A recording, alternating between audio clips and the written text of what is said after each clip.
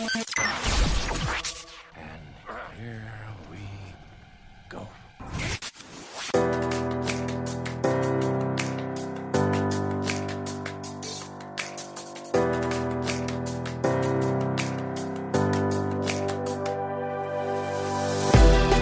This is the For Freedom Podcast, a podcast that's part of the RFP Network that seeks to exhibit grace to those who have experienced legalism and abuse within the independent fundamental Baptist movement by pointing them to the Scriptures.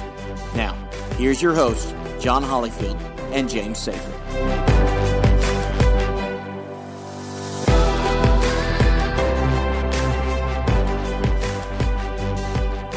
Welcome back, everybody, to the For Freedom Podcast. I am your host, John Hollyfield, and I am excited to be here with my best buddy and co-host, Big James Safer. How you doing, James? John, I'm doing great. It's exciting to be back on the show. We've had some technical difficulties this morning trying to get ready to record, but it's exciting to be back. It's exciting to be recording on your birthday. John's turning a big, I believe, 33 this year, correct, John, or 34?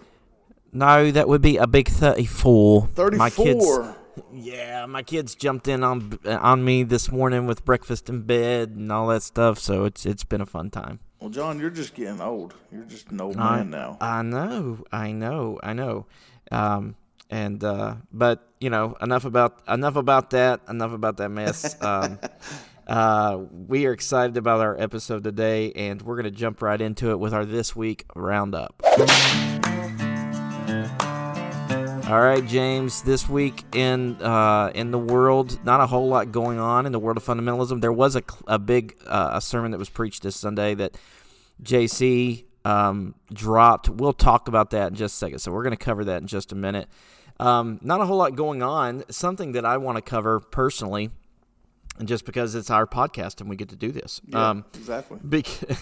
I've always been a fan of a big movie fan, film fan, and every year I like to watch the films that are nominated for the Best Picture at the Oscars and the big categories, and sort of give my, see if they are. Every now and again, I like to do it because I like to watch a good story, and you get surprised with maybe a movie that you wouldn't normally watch, and you're like, oh man, that was so good.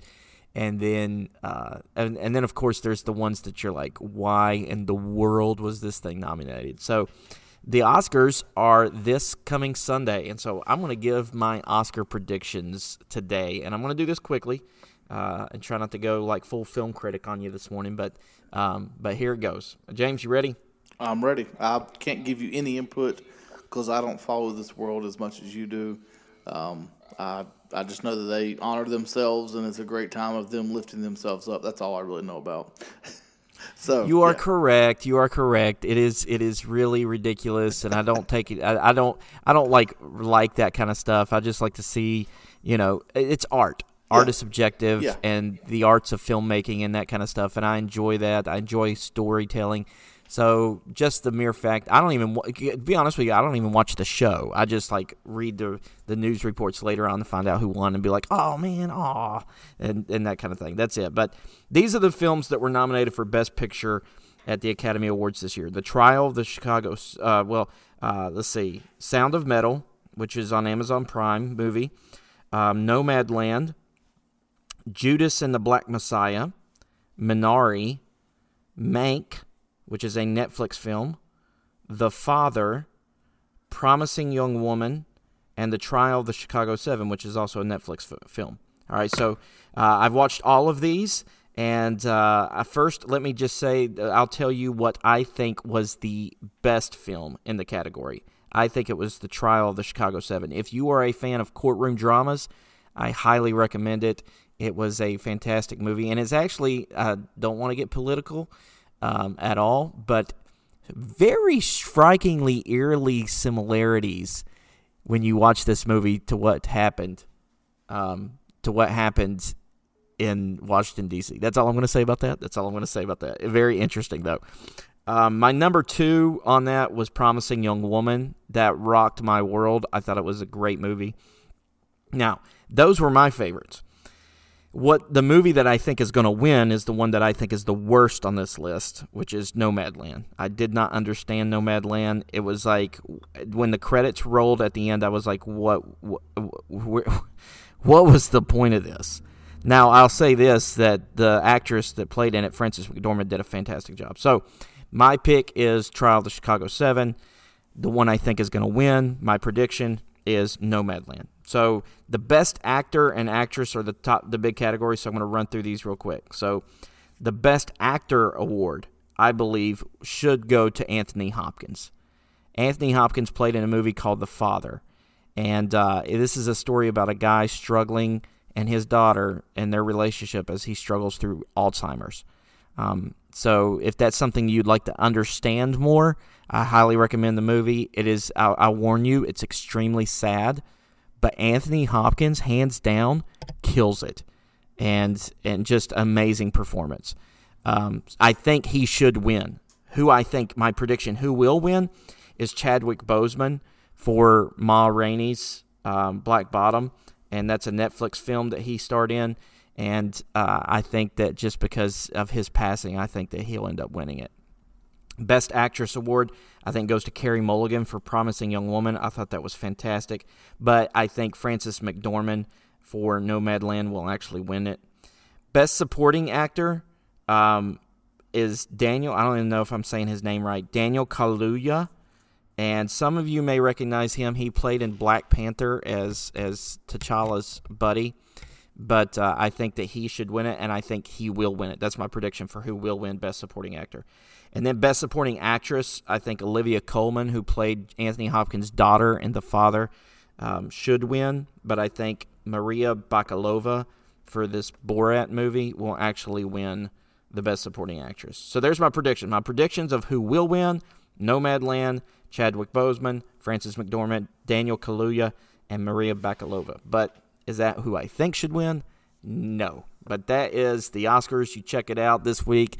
Again, I'm not going to watch the show, but I will be keeping up with what the wins are and that kind of thing. So I enjoy that. I enjoyed watching them. And so I will say this. I recommend this movie every time. But last year when watching this, James, I don't know if you've seen this yet, James, but Jojo Rabbit was my favorite movie of last year. Have you seen Jojo Rabbit yet? I have, yes. Did you like it? I did. I watched it with the kids. It was really good. You watched it with your kids? I absolutely love Jojo Rabbit. But anyways, enough about the movies. Let's get to this next thing, James. Well, John, before you get started there, the only thing I want to mention about this weekend that's coming up that I'm excited about would be the NFL Draft. Because I'm a man and I like watching men get drafted into playing football, and it's exciting to know that football season is right around the corner. And so that's a big part of what will be coming up in my life this weekend. I've got a wedding, but in between the wedding, I will have my sports center opened up. And so the groom, he's a big sports guy as well, so he told me to keep him updated throughout the wedding of who's getting drafted and where things are going to be. So pretty excited about that. It's going to be a good time. But since you're talking about movies, John, are you a big Tom Clancy fan? Yes, I've read. Actually, I know what you're talking about, and I have read the book. Well, I was at Without Remorse. I was at a church member's house this week or last week, and he had a huge stack of books there. So we got to talking about reading and what he likes to read, and he said, "James, my all-time favorite book to read is Without Remorse by Tom Clancy." He said, "Have you ever read it?" I said, "No, I've read a couple of Tom Clancy's books." He said, "Would you like to read it?" And so he went into his back room and gave me a copy, just went back there and grabbed one and gave it to me. And so it's sitting on my table, and I'm reading a social justice book right now by Voddie Baucham, Fault Lines. And after that, my plan is to start reading Without Remorse. But it's pretty cool that it's making that into a movie. It reminds me when I watched the trailers, I don't know if you remember the movie, let me try to think of the name of it. It's the man that his wife and child gets killed. He goes to prison, and then he goes after the people from the inside out. Law-abiding citizen. Yes, law-abiding citizen. So it reminds me of that when I see the trailer. But I've not read the book yet. Book is pretty intense, and it's a good one. But, yeah. So, James, why don't you go ahead and introduce us to what we're going to be doing here with our IFB clip of the week? Yeah, so J.D. Massengill, I believe his name is, preached a sermon in his church, and J.C. shared this on the RFP fam page, and I listened to the whole thing because I had a little bit of time. My wife took the kids to school this past Monday, so I had some extended time to get ready, and so I fast-forwarded to the message and listened to his whole message. If you want to listen to shouting and screaming, what we were used to as teenagers, by all means, if you want to go and listen to it, you can. But we're going to play two clips. The first clip is about an hour and 57 minutes into the whole service. It's all the singing. I didn't listen to the singing. I just went forward to the message. And his whole message is about recovering fundamentalists and where they stand. And so John's going to play this first clip, and we'll talk and give some commentary afterwards. Fundamentalism revolves around. Why someone would want to recover from that and live an insecure, unstable, a life with no absolutes, a life that is governed by the carnal mind and the desires of the flesh, knowing that all of that together is at enmity with God, and whom they say they want to serve and say they love and say they want His presence. That's disturbing. But when you consider it, they are unstable, insecure. They spend their energy and their time trying to justify through humanistic ideology the path that they have taken. I don't have to justify with a carnal mind what I believe and how I live and what I preach and what I say is not good for you and not healthy for your spiritual life.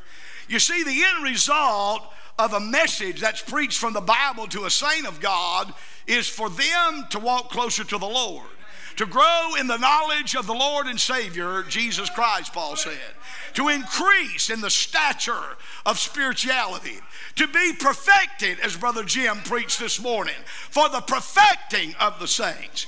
And so what they do is they try to justify carnality and worldly living and fulfilling the desires of the mind and of the flesh. And they're not headed toward perfection. They're not interested in anything but a spirit of religion that allows them to be and do everything they want to be and do in the flesh. But I got delivered from the flesh. You see, when I got saved, I got delivered from the carnality of the flesh. It affects me, and every one of us in the building battle with it, but through salvation we have been delivered, amen, from this world. Well, James, what do you think about that one? Well, I listened to his whole message, and the whole first part, he talks about the 5 fundamentals of the faith, and in just a minute we'll get to something else, but he starts out by saying that if you don't have fundamentalism, you don't have a foundation, and that you are just unstable. He says that by being a recovering fundamentalist, you have no absolutes. You are insecure in your faith. This is not what me and John believe. I don't believe John believes this. I don't believe John thinks that or wants to be unstable and doesn't have a foundation. If anything, since we have removed ourselves, we have began to grow in Christ. He said that the end result of a Christian should be someone who's growing in Christ. And when they hear a message, when they hear a sermon preached, they're applying it to their life. John, the last 5 years of my life have been the most growth that I think can say that I've seen in my life spiritually, in God's Word, because I'm actually reading and understanding God's Word for myself. And I'm not just taking what someone says and running with it. I'm actually verifying what they say. I'm studying it for myself. And that's where the growing in Christ comes, is when we have this personal relationship. Not because of some standards or some superficial standards that people have placed on us. That's not growing in Christ. He says later when they come in with long hair, because long hair is a definition of unspiritualness. I don't know, John. It was very frustrating. I wanted to listen to it all, but what's your thoughts on this, John? Well, I have not listened to it all. I listened to the comments that or the clips that you just gave me. And he makes some comments about, he says they. So I guess he's talking about, the RFP and those that follow, and part of the RFP network. And so us and JC and Nathan. I really don't think he's ever listened to them, because that's not what they're doing at all. The major issue that I see in it, though, is that he is equating fundamentalism with Christianity. And fundamentalism is a construct developed to combat theological liberalism that was taking over denominations in the 1920s. Now, it has mutated into a desperate hold to what a handful of men in the 60s, 70s, and 80s had as their personal likes and dislikes, that they sold to the independent Baptist movement as the test of being biblical. And that is what fundamentalism has become, and that's the fundamentalism that he's talking about. Now, he may refer back to the 5 fundamentals, but the fundamentalism that he just went into that tirade about is the fundamentalism that's been handed down to him through that handful of men in the 60s, 70s, and 80s. And yes, we desperately need to recover from that. Yeah. John, play this second clip, and we'll discuss it, and we'll be done with our introduction for today. All right. And say that living godly and living holy and living by the precepts and the principles of the Bible is bondage, and it is bondage. The letter killeth. It'll kill you. But through the Spirit of God living in your heart, it'll give you life. Amen, Brother Jim? It'll give you life. I mean, me and you could go back and do everything they doing. Join the Southern Baptist Church as worldly as a goat, amen? Live the way they're living, sing the songs they're singing, dress the way they're dressing. But I've been set free from that, thank God. Amen. This Bible that condemned me, that was enslaving my soul, set me free. The same Word of God set me free by the Spirit of God that liveth in me. I'm having the time of my life. Listen to me, I don't need smoke coming out of the platform and a bunch of long-haired, tattooed up, earring-wearing musicians playing to stir my flesh. Praise God, I'm satisfied in the house of God with the old songs of Zion and the preaching of the Word of God. Happy, happy, happy in Jesus. I don't know how you recover from this. It's real easy to recover from this. It's to be biblical. I don't see anywhere in the Bible where it condemns tattoos, and people may get upset. And personally, I don't want tattoos. I don't think, but the Bible doesn't say that. It's just a personal conviction of mine. All of a sudden it goes through and he talks about this. The dress standards, and I didn't get this part in there, but he does make this statement. He says, I get my dress standards and I get my attire from wearing suits and everything from the Bible. He said, the Bible tells me to wear a suit. And I did not pull that clip out. I need to go back and find it. But he says that in this sermon. And he makes this statement of bondage, and the letter of the law was bondage, but the Spirit gives freedom. And yes, I believe the Spirit gives freedom, but then out of the next part of his mouth, he's imposing these legalistic standards that are causing more bondage to happen. I'm speechless, but just listening to it again makes me a little frustrated. John, what are your thoughts? Yeah, there's a major disconnect from what he's explaining as spirituality and the Christian life, which there's actually a couple of bits of truth in what he was saying there, but then automatically he connects those over to superficial man-made standards on the test of that. And so there you see a major disconnect of the cause and effect, or the correlation between righteous Christian living and what he thinks that you should look like on the outside. And so that is the problem, and that is what people need to recover from, and that is also, and let me use the word this way, that we need to recover or take back. We need to grasp hold of that and bring it back from the way that they've distorted it and have led people astray with it, and as he's still leading people astray with it. So I totally agree. And this is the type of stuff that leads people to come to the conclusion that they've, the spiritual abuse. Last week, James and I covered these stages of leaving a spiritually abusive community. And we talked about that and discussed that, and we've had some feedback from that, and I appreciate those that reached out and let us know what it meant to them. And so we're very excited about today's episode. So our guest today is a lady named Rebecca Drumsta, and Rebecca is a blogger, and she has developed this. She has developed this process called these stages called spiritual identity disruption, and this is what we're going to talk about today. But I want to give you just an introduction to about her. For over 2 decades, Rebecca has worked globally and served with various nonprofits and organizations. Her background is diverse, including educational and online content development, event coordinating, international relations, and public speaking. Currently, Rebecca is the Director of Public Relations for the NPE Friends Fellowship, an international nonprofit organization. Rebecca is a homeschool mom whose hobbies include binge-watching riveting shows, thrifting with her family, world travel, and dabbling in all things creative and artistic. She hosts her personal website, which focuses on raising awareness about and recovery after religious trauma and spiritual abuse. Her book, When Family Hurts, 30 Days to Finding Healing and Clarity, will be released fall of 2021.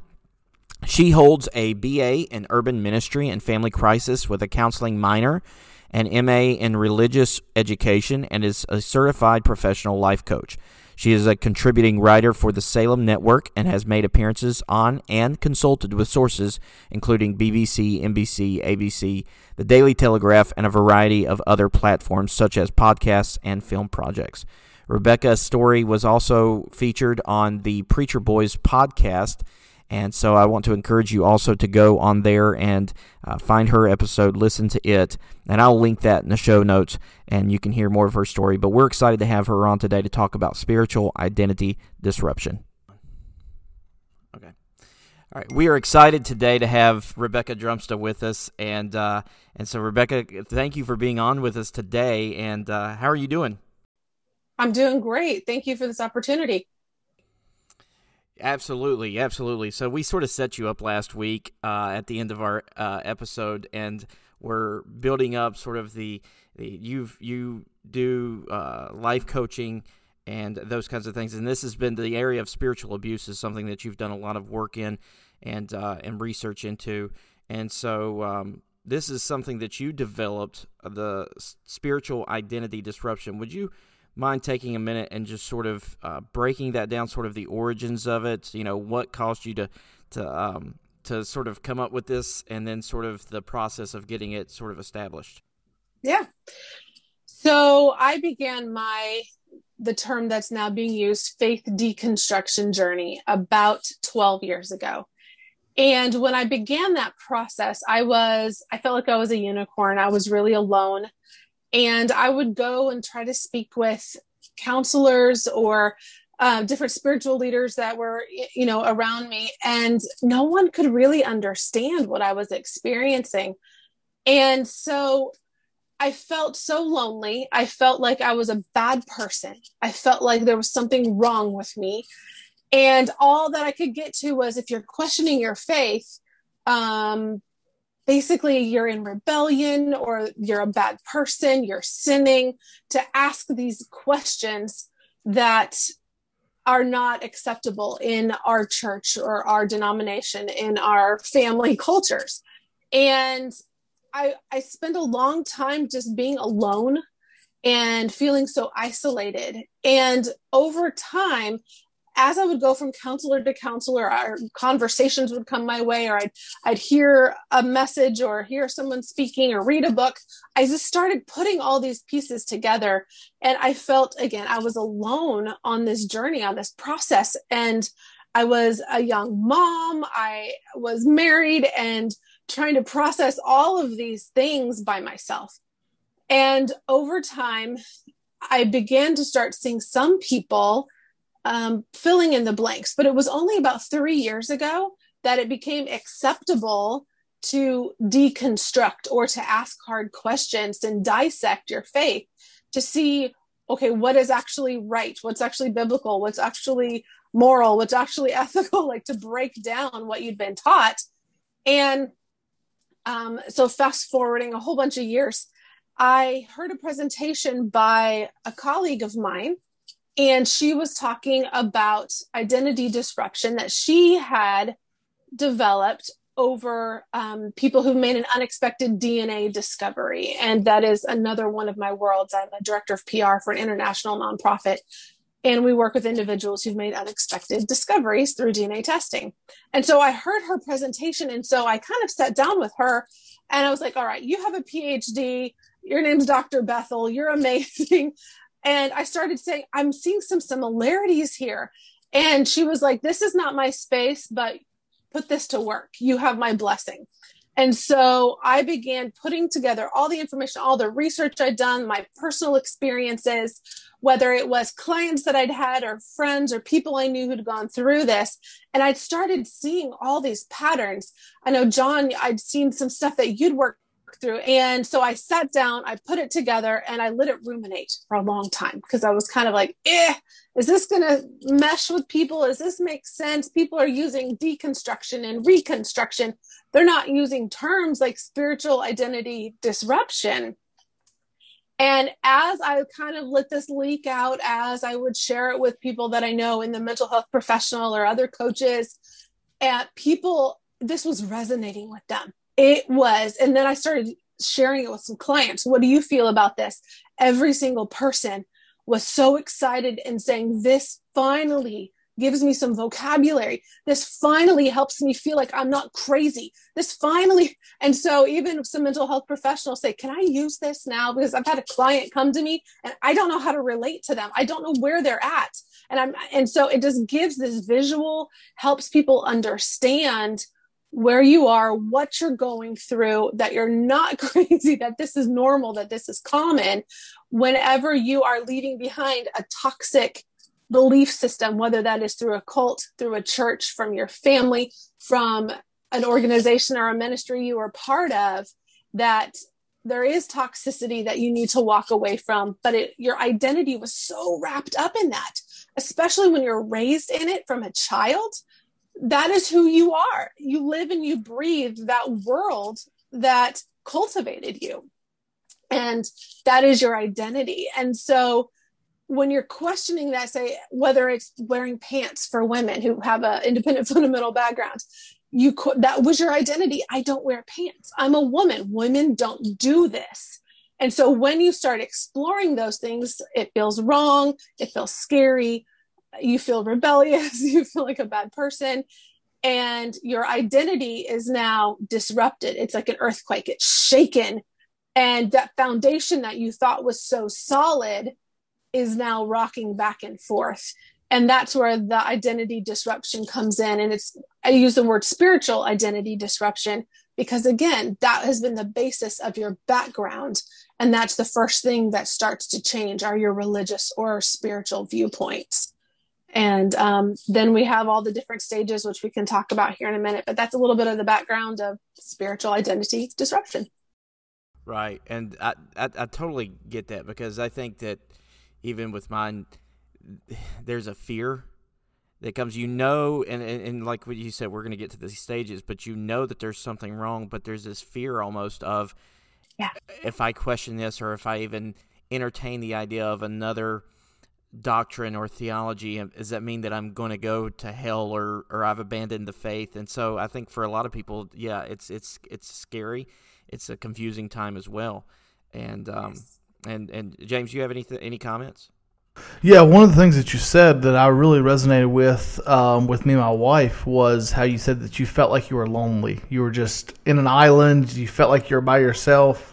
And there's so many guys, even since me and John have started this, that have reached out to me and said, man, I felt like I was by myself. I'm the only one that's felt like this, or I'm going through this, or I'm questioning this. And that's why I think that what we're doing and what the RFP is doing is so great, because it's letting people realize that you're not alone. Just because you're questioning things, just because you're asking questions, doesn't mean you're wicked, doesn't mean you're wrong. it's a good thing. I know that when we're going to get into it, but there's 8 stages of the SID here that you have. Did it originally, was it 8, or did you consolidate this down? Did it start with 20 and you sort of, how did you get to this point of 8? I know John had 8 or 9 as well. What was the number 8 that stuck with it? It wasn't so much the number as it was the experiences that people were having. And so again, I would take notes and I would just observe and listen. And I started seeing those patterns, and it just felt like everyone I was talking to or that I knew was experiencing these exact same things. And again, as we get into this, you don't just go from one stage to the next, like perfectly. You can pop around. You can hop from one to the other, sometimes within the exact same moment, the same day, like the stages of grief, and you can experience them all pretty quickly. But I noticed there was no rhyme or reason to this other than the fact that these were the patterns I was seeing that people were experiencing, again, through coaching, through people I knew, from myself.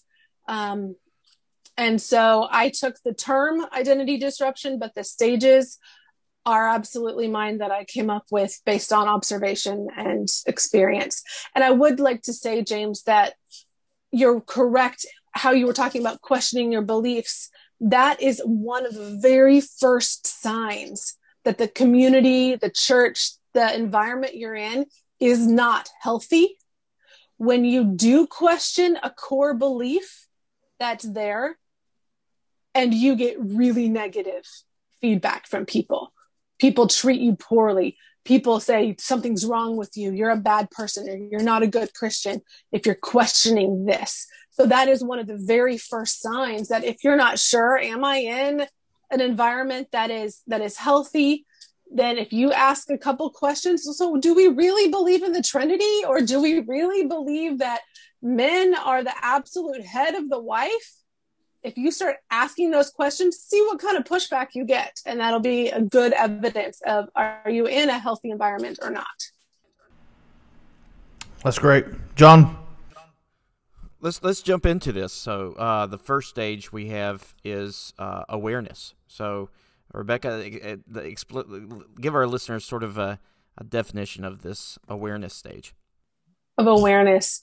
That's the moment that you realize something's off. For me, my journey was quite long, but it all culminated when I had my daughter. I'd given birth to my first child, and I'm laying in bed at home recovering. And after this very traumatic birth story, I felt that I'd been abandoned by God, and everything I'd lived through, everything I'd been taught, all the steps and the principles and the scripture verses and everything, it failed me. And I felt completely abandoned by God. I did it all right. I followed all the steps. I followed every scriptural principle. I mean, good grief, we had hymns playing and my husband was reading scripture and we were doing all these things in the middle of the birth, and still my birth went so crazy. And my daughter's life was almost at risk, is how I say it. And I suffered so much physically. God, where were you? You walked away. I did all the things and I was abandoned. And so that was my big moment of awareness. There were lots of little pieces that led up to that, but that was that big moment of, oh no, what I've been promised, that did not happen. And so that's when, I don't know did you read the definition of how I define spiritual identity disruption before we get into this anymore? No, I did not. That's a great idea. Sorry. So yeah, I'll jump into that just real quickly, because that's the springboard. The awareness is that springboard into spiritual identity disruption. So here's how I've defined it. Spiritual identity disruption is when what you believed or were taught about faith or spirituality collide with an opposing lived experience, which may include abuse, trauma, or hypocrisy. This polarization cannot be reconciled using the existing foundation, thus causing a disruption of identity and crisis of belief. So that's where I found myself, in that big awareness moment of, oh my goodness, this does not add up. Yeah. What is wrong? Yeah. I have no idea, but something's way off. Yeah, I also think that I like to speak to maybe also people that may be in church work or people helpers in the church and try to get them to understand the perspective of maybe where you were. And I think that one thing that would be helpful is to give people room to have these and even voice these thoughts. I mean, yes. Just a question here. Did you feel like you could tell your pastor or even someone around you at that time that you felt abandoned by God? Absolutely not. Yeah. Absolutely not. I remember the earth-shattering moment for that for me. I'd already left the IFB church, but I was reading a book by Chuck Swindoll on Job, and he told a story about a pastor friend of his that they had just lost their daughter, and she was, I think, a teenager in her early 20s, and they were grieving, very raw. And he said that his friend got in his car and he just took a drive by himself, and he said he just let God have it, and he said, I was saying things I'd never say to any human person. He said profanities and those kinds of things. And he said, you know what? And he was talking to Chuck Swindoll. He said, you know what, Chuck? God can handle it. Yeah. And just that story being painted in a positive picture of an illustration, I was like, wait, no, this guy cussed. This is not right. But it was just sort of like, you know what? God can handle it. Yeah. He can. He can handle our doubts, our questions, those big things that we don't know what to deal with. And that's what a loving father does when your child can't. If you imagine a child who's kind of pitching a fit and having a tantrum, that's because there's something big inside of them that they don't know how to handle. Yeah. And a loving father comes alongside and guides and helps them. And let me give you a hug. Let's talk this through. How can so yes, God can handle it. God can handle anything. Yeah, my son is very emotional like my wife, and I have to do those steps with him of saying, okay, let's calm down, let's talk about it, let's get into a quiet place, let's be able to process these things. I was raised, we didn't talk about things, we just got over it, and so it's a different style for me, but I'm definitely learning through this as well. So we start out with this awareness, and then we go to this disbelief and distrust. You have it here on your little circle diagram. How can I have believed these things? What else is wrong? Who can you even believe? So go ahead and break this down for us and help us understand it a little bit. For me, this stage was, all right, so I grew up in the same church for, 20 years, an IFB church. I had the same people in my world almost my whole life. So if all of these people from all these different places, wait a second, they've all lied to me. They've all let me believe these things. They've all taught me these things. So if the people that supposedly love me the most, the people that supposedly have been my spiritual guide, my education guide, all of these things, if I can't trust them anymore, then who can I trust? So I went through a season where I wouldn't read Chuck Swindoll. I wouldn't read Max Lucado. I wouldn't read anybody because I'm like, humans mess everything up. I'm not reading from one more person. How am I supposed to know if they're a cult leader? How am I supposed to know if they're a healthy, mentally and emotionally stable person? How am I supposed to know? Because I did not have the framework. I didn't have the tools I needed to make those decisions. The critical thinking, the analysis, I didn't know how to believe something that wasn't exactly what was in the little cookie cutter package that I'd been raised in. And so I've noticed this so often that if this is wrong, then that must be wrong. And then, well, that pastor has to be wrong and that ministry must be wrong. And you start just going, I don't know who to believe, what to believe, what else is wrong? If this belief was wrong, what other beliefs are wrong? And I call it like the deconstruction dominoes. And once you change one belief, well, that means this one. And before you know, everything is falling is what it feels like. It just feels like that domino effect. And so that becomes a very scary stage to be in on what is real, what is true, who can I trust? Can I trust my spouse? Is my spouse indoctrinated in these crazy things and what they're telling? Can I even trust my own spouse? What about my parents? Well, this was the pastor I had for 20 years. This was my best friend for 20 years. And it's a very, very frightening place to be, because who do you believe and what do you believe anymore? You don't know. Yeah, I don't endorse Andy Stanley, especially now in his side of his life now, but he uses the illustration of a house of cards. And when one card is taken out of that house of cards, if you can disprove one of them, the entire house comes falling down.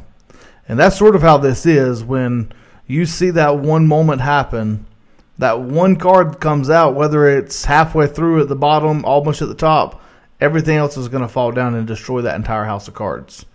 And you got to start over from the ground up and reconstruct from the deconstruction.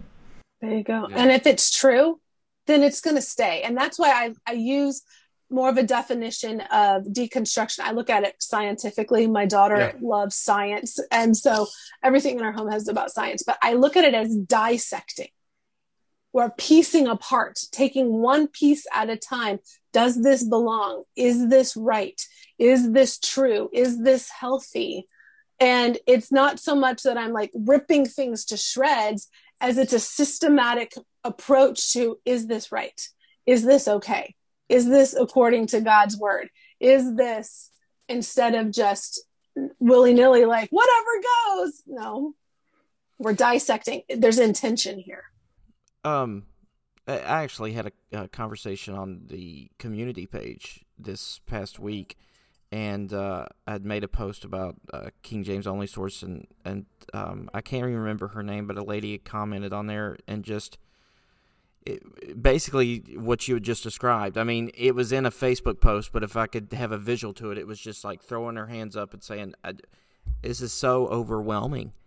Like, how do I know what to believe? How do I know who to trust?" And you know, I think she said, "I'm a mother. When do I have time to?" I don't know if this is something to speak to later, and we're going to get to this, or if this might be something for you to address now. But do you have any practical tip or advice to someone that may be like, you know what, I totally identify with what you're saying right now, but it's a little overwhelming to say, oh, now I got to start researching everything? Well, that's a very important one. And I see this often, especially with people from a very legalistic background, with a lot of those absolute yeses and absolute nos in our life, and more don'ts. Like, we don't do this, we don't do this, we don't do this. More don'ts in our lives than we do this. And the biggest thing is, this is a journey. There is no destination. And I have actually told clients for the next month, I don't want you researching, reading, listening to podcasts. I don't want you doing anything about this, because what happens is we think that we so quickly have to replace a belief. We think, well, if this is wrong, then I have to find what's right, because we're so used to that model, to that structure, to that we have to know our boundaries. Legalism can carry so easily over into a new set of beliefs. And it might be labeled as grace. It might be covered as something else. But because we have to jump so quickly, there's that pendulum that you have to watch out for. Because I've grown up with people who wear head coverings and the skirts all the way down, and in a week's time, they're wearing bikinis at the beach. Because we quickly want to replace, no matter what it is. That's human nature, especially for some of us, from that very legalistic, more of, or if you have a cult background, because you feel safe having an answer. You feel safe, and you feel like there's okay, I can make sense of this. If we're so used to give an answer to any man, the reason of the hope that's in you with meanness and fear. We're so used to having the boom, boom, boom, boom answers on what I believe and why I believe it. So when you find yourself in this space of, I don't know what I believe anymore, it feels wrong. But actually, Give yourself space, because God shows up when you're willing to say, I don't know, but God does. So if you're a mom like I was when I started this journey with a tiny little newborn, give yourself the time. You don't have to hurry and rush and figure all of it out. And from what I've seen, and when you need to know, the answer will be there. When you're raising your kids and they hit puberty and you're like, well, how I was done, and we didn't have any talk about anything from my family. I know that's wrong, but I don't know what to do. The answers will come, because if your heart wants to know the truth of God, God will bring you that truth. So take a breath, take a step back if you need to. Don't rush it, because what you'll do is you'll swing to something that you actually don't believe in, or that you find out later is just as wrong as what you left. And you'll be going through it again. And you'll go through it again. Yeah. I wish I had you. I wish I had this 7 years ago. Oh. I think that I did that exact thing. Now, I don't think it was as detrimental as it could have been. But are you familiar with cage stage? This is a huge term in the Calvinist world. Like, as soon as somebody finds out, they come to a realization, or they come to a belief in the 5 points of Calvinism, they believe that they got to set everybody straight with this, and they're a little bit, unkind and unchristlike about it, and really push people away. And maybe I would have avoided a little bit of cage stage if I had known this, and some other things. It's just and now it's sort of like, okay, what I thought I was going to that was balanced and grace-filled actually has tendencies to be exactly legalistic, like I was from. And so it's sort of like, it's actually taken 7 years to hit that, start coming to a balance. And that was really good. So, but the point is, John, you're growing. You've seen that. That's the point. You're still growing. Yeah. So we've seen the awareness stage, the disbelief and distrust. And so this is one that I talked a little bit about too, because I think this is very huge, and that is this grief and loss stage. Yes. This is the time when I've seen two different areas. One is the things that you've already lost. You begin to grieve. Whether that was the church, like you had to leave the church where you grew up. So you're grieving that. There's things that you are already aware of, or maybe, like for me, my identity as a woman was really shaken up, and I had to grieve some of the things that I really believed this. But once you begin to change your beliefs or see your way out of a system that is toxic or unhealthy or just flat right unbiblical, there's people that you may have to step away from for a season or for good. And whenever that happens, it could be your church community, your family, your closest friends. It could be, you don't know where this ripple effect will go. And grief, they say, has 5 stages. Some people say 6. And you will find yourself cycling through those, because on this journey, there's things, for example, I said, such as a woman, I thought that my job as a woman was to have as many babies as I could have, or at least be open to having as many babies as God would allow to grow inside of me. Well, I struggled with that. I could get pregnant, but I couldn't keep the babies. And I thought my identity was so wrapped up in, but I have to have, 3 to 7 children in order to please God and to be a good wife and to be a woman. And so when I couldn't give birth, when I couldn't carry these babies full term, I battled this, because that was my identity. That is what I was told was supposed to be a godly woman. And that it collided with my faith deconstruction, because I started realizing, wait a minute, my husband and I, that's what's a family. Having lots of children doesn't make me a family in God's eyes. I'm married. I have a family. Then God did bring my daughter. We're still a family. If we have one or we have 18, we're a family. And I had to deconstruct, but I had to grieve the fact that my body would not carry more children to full term. I had to grieve the fact that I'd been told that my worth as a woman was how many children I could give my husband. I had to grieve all of these things in order to come to this realization of my identity is not tied up in how many children I give birth to, but I thought it was. And so there's things that you thought would be or should be that you may have to grieve. There's friendships, there's relationships, there's people, there's even your church, because each church and each denomination have their own culture. And so you might have loved this culture and now that's gone. And where do you belong? You feel like you don't belong anywhere. So you're grieving the loss of community. You grieve the loss of fellowship. Some of the grief may be short-lived and may be short-term.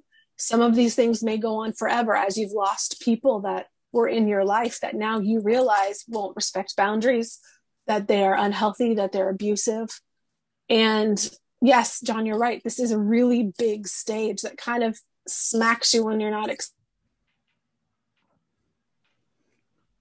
expecting the loss of a belief that you held about yourself or about God or about church. And that's when I would walk into a church and I would have to leave because I would begin grieving as I would hear what was being said from the pulpit. And I would say, they're wrong. They're teaching the people this is legalism or that's not God. And I would feel grief as well as some anxiety and being overwhelmed and all of these things. But it's a massive step and a massive stage that you may find yourself on you may go a year or two and you're like, hey, I haven't lost anybody. And then boom, you lose your best friend. Your brother won't talk to you anymore. Whatever it is, because as you go on this journey, as you get healthier, as you identify the true things that God has for us, as your mental and emotional and spiritual health improve, people around you, sometimes they can't deal with that. Well, even, I've talked to guys who, went to a Bible college or went somewhere and they've got friends and they know they're not in a healthy, great relationship with God or church, whatever, and they're afraid to leave because they'll lose those friends. They'll lose those preaching engagements, and they know these things, but they know themselves, if I leave or if I do something wrong, I won't get asked to go preach somewhere. I won't get asked to go do something. My platform of being a preacher will be taken away. So they don't go through these because of that loss, and they know that it's going to be there. Yeah. That's a big decision because what you said, sometimes your finances are tied. Your entire your business is tied to these things. And but some of it goes back to being honest with others, with yourself, and with God. Yeah, that's cultic too. I mean, that's one of the things that Leah Remini covers in her Scientology stuff and television show and her podcast. She said, I've heard her say that there's so many people actually in Scientology that understand it's a bunch of crock, but they're not going to leave because they know if they leave, they'll have their family will just be done with them. Yes. Our experience being the IFB, it's sort of connect. I'm not saying it's full on cult. Some believe that, but that's another episode we're going to cover. Yes, let me jump. Let me be on that one too. Yeah, that's some good stuff. Yeah. You did say before we move to the next one, though, James, that she mentioned this, and I think this would be helpful for our listeners. You had mentioned that even in the grieving stages, you may cycle through the 5 stages of grief.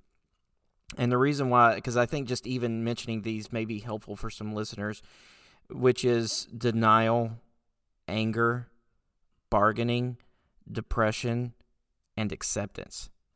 Yes. And sometimes the sixth one, people are saying, would be anxiety. I have full on intentions of having someone, a counselor in panic attacks, just because I know that is a big issue with many people, that they have panic attacks or anxiety just going to a new church. Oh, yes. Yep. So let's go to this next one, searching, and, what is truth? Who are you? And I want to be able to talk about some of these new vocabularies that begin to enter our world from your website: abuse, trauma, unbiblical, cultish, manipulative, things that we didn't use before. Why are we using these words now?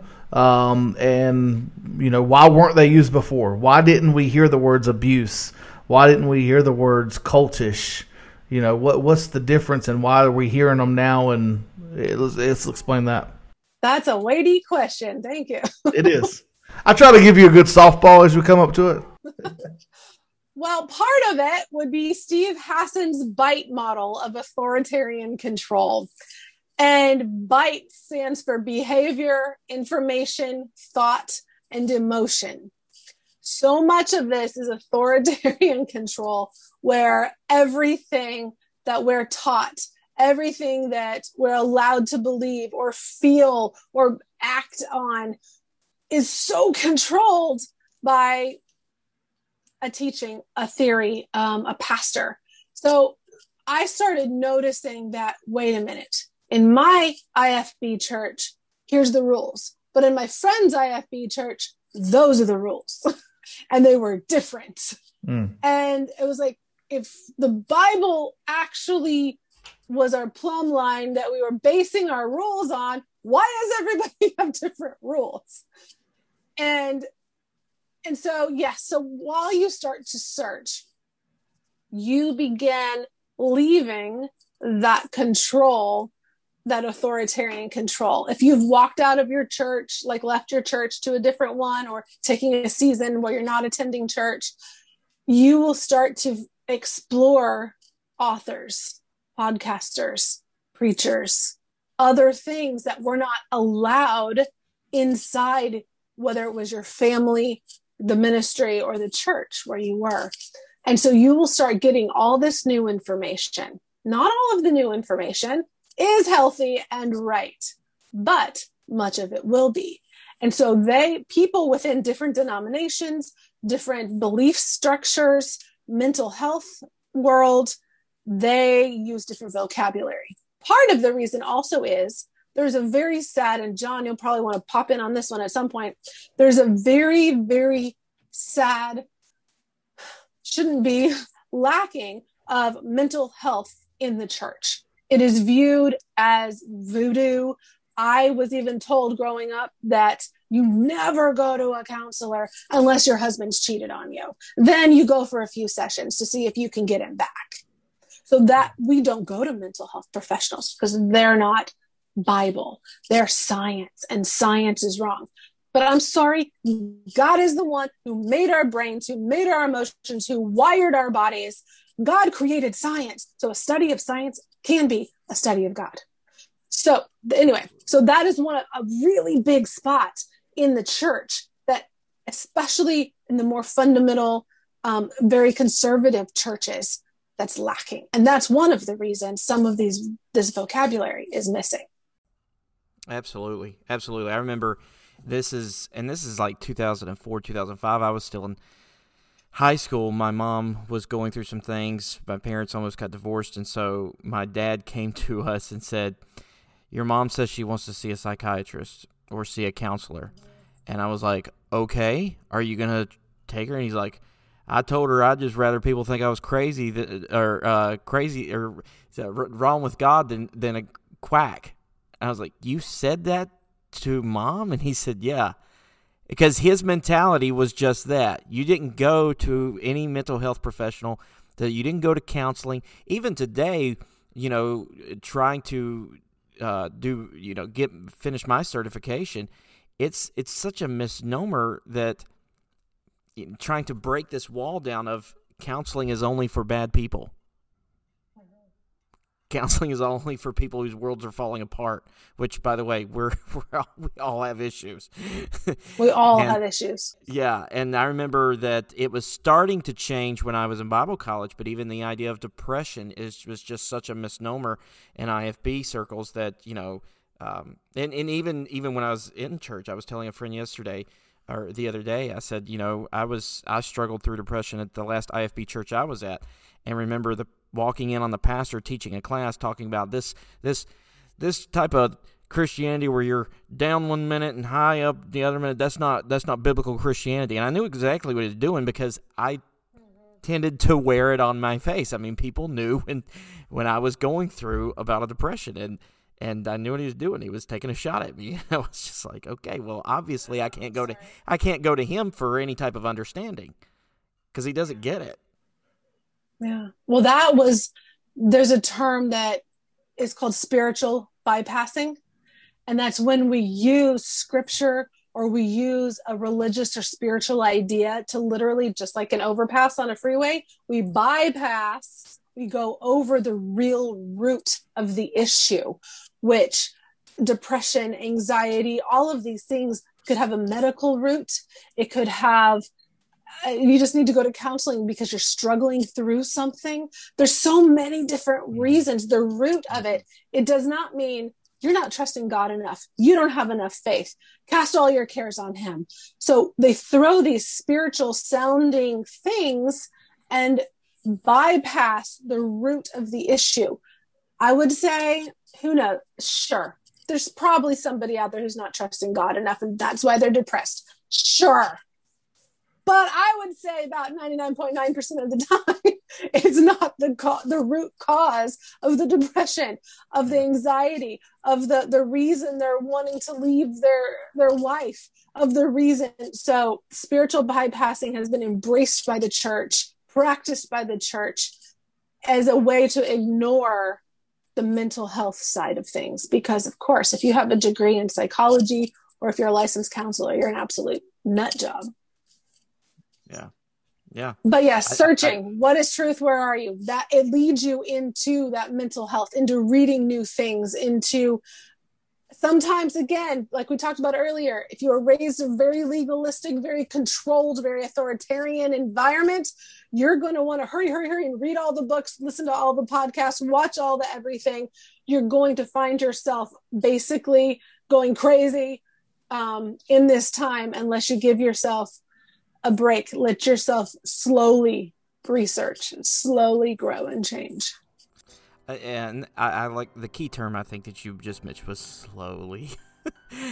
Slowly, because if you're anything like my personality type, you're going to be like, just give it all to me at one time. And I think that can lead to, taking all that in can lead to the next stage. And what is that? That would be fear and uncertainty.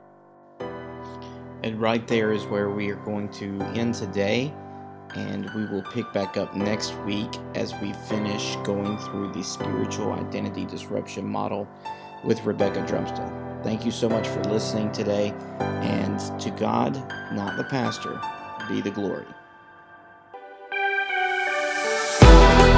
Thank you for listening to the For Freedom Podcast. If you enjoyed this podcast, please give a rating, leave a comment, or share it on Facebook or Twitter. To find more helpful resources for your journey through the independent fundamental Baptist world, check out rfpnetwork.org, where you can find this podcast and others such as the Recovering Fundamentalists Podcast, the RFWP Podcast, the Young Baptist Podcast, the Church Split, the Preacher's Kids Podcast, the 26 Letters Podcast, and the RFP in Espanol. God bless.